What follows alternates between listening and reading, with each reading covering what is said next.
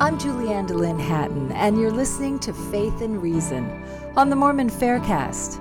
This series will discuss the prophet Joseph Smith and the authenticity of the gospel he restored. I'll be speaking with Michael R. Ash, author of the book of Faith and Reason, 80 Evidences Supporting the Prophet Joseph Smith. Welcome, Michael Ash. Hi, Julianne. Hidden records is our topic for today. Yeah, another interesting one, I think. Let's start by reading Ether 4:3. Yeah, in the book of Ether, and this is talking about Moroni, and he says, and now after that they had all dwindled in unbelief, talking about the Nephites, and there is none save it be the Lamanites, and they have rejected the gospel of Christ. Therefore I am commanded that I should hide them up again in the earth. So he's talking about the plates, the writings that he's collected from his father, and the ones that he's gathered from kind of the storehouse of plates from the people before him, and the book of Ether, that he's commanded. The Lord told him to hide these up into the earth. The chapter of Ether is about a civilization basically being snuffed out. Yeah, it's kind of the culmination of the wars going on between the Nephites and the Lamanites for 1,000 years, and Moroni is the last historian, the last person to write in the Book of Mormon, and basically he's bringing it to a close. And he says that he ends up having to escape with his life. The few survivors that are left are scattered. The Lamanites have taken over, and he wants to make sure that these records survive and get into our hands, the modern Latter-day Saints. And so in order for them to survive, the Lord says, hide them up in the earth. What do the critics say about hidden books? Well, many have laughed at it because, in fact, one critic, I'll quote him, he says, "Why are we so often told that the plates were to be hid up unto the Lord? This language shows the fraud which the writer designed in writing the Book of Mormon."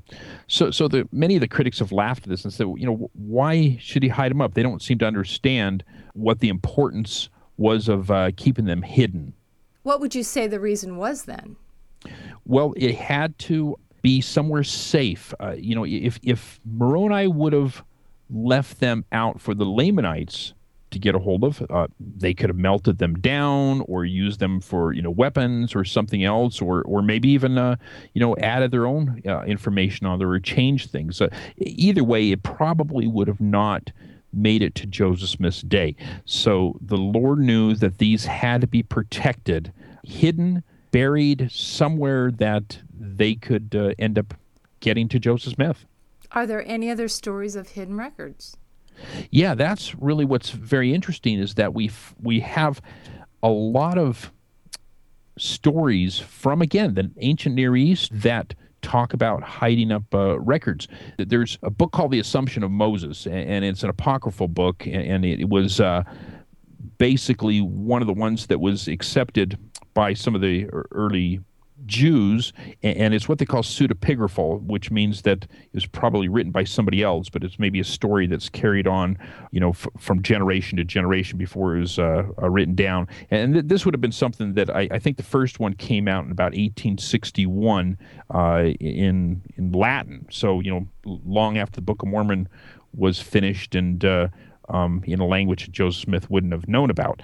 But in the Assumption of Moses, it says that Moses, before being taken up to heaven, is instructed by the Lord to seal up the covenant and to receive this writing, that thou mayest know how to preserve the books which I shall deliver unto thee, and thou shalt set in order and anoint them with oil of cedar and put them away in earthen vessels in the place which he made from the beginning of the creation of the world. Hugh again, has written a lot about this. So basically, in this book, The Assumption of Moses, Moses is commanded to hide up these records so that they will be delivered later on. There's a Christian historian about a 3rd, 4th century A.D. By the name of Eusebius, and he was familiar with some of these traditions as well. And he said that Noah, apparently, according to the traditions, he inscribed the history of kind of the world, and then was told to bury these records. And so there's a lot of traditions out there, but even more fascinating than that, we actually have some real examples of hidden records. So where would these examples come from? The two most famous ones would be the Dead Sea Scrolls and the Nag Hammadi Library. And the Dead Sea Scrolls, most people have heard about those, but in the mid-1940s, so 100 years after the Book of Mormon was published, there was some Bedouin shepherds, and they were looking for lost sheep, and they were looking at these caves nearby, and they found these earthen jars. So we have these kind of ceramic jars, and inside these jars were these scrolls. And more scrolls were recovered in this Dead Sea area. That's why they're called the Dead Sea Scrolls, because of the place that they were recovered. And the people that lived there were worried about, again, the militaries of the times, the wars coming in and destroying the records. So they hid them in these caves, in these earthen jars, so they would be protected. And it was, hidden for, 1,000 years. The other one that is fairly well known is the Nag Hammadi Library, and this comes from the upper Egypt area, and surprisingly it came forward about the same time. And in this particular case, there was a couple of like Bedouins again that had found this jar, were worried that maybe there's a spirit inside of it, because this is where the stories of like genies in the lamp and stuff come from. They found this earthen jar, and so they found that it had papyri inside. It was actually leather books, not even so much papyri, but these leather books inside. Some of the early ones were burned, but again, finding that these books were hidden in these jars, protected away so that they would last through the centuries to be used by future generations. So it's a fact that books were hidden, just like the Book of Mormon was hidden, so they could be retrieved and utilized by future generations. Thank you, Michael Ash. Thank you, Julianne. Thanks for listening to Faith and Reason on the Mormon Faircast. I'm your host, Julianne DeLynn Hatton, inviting you to keep the faith.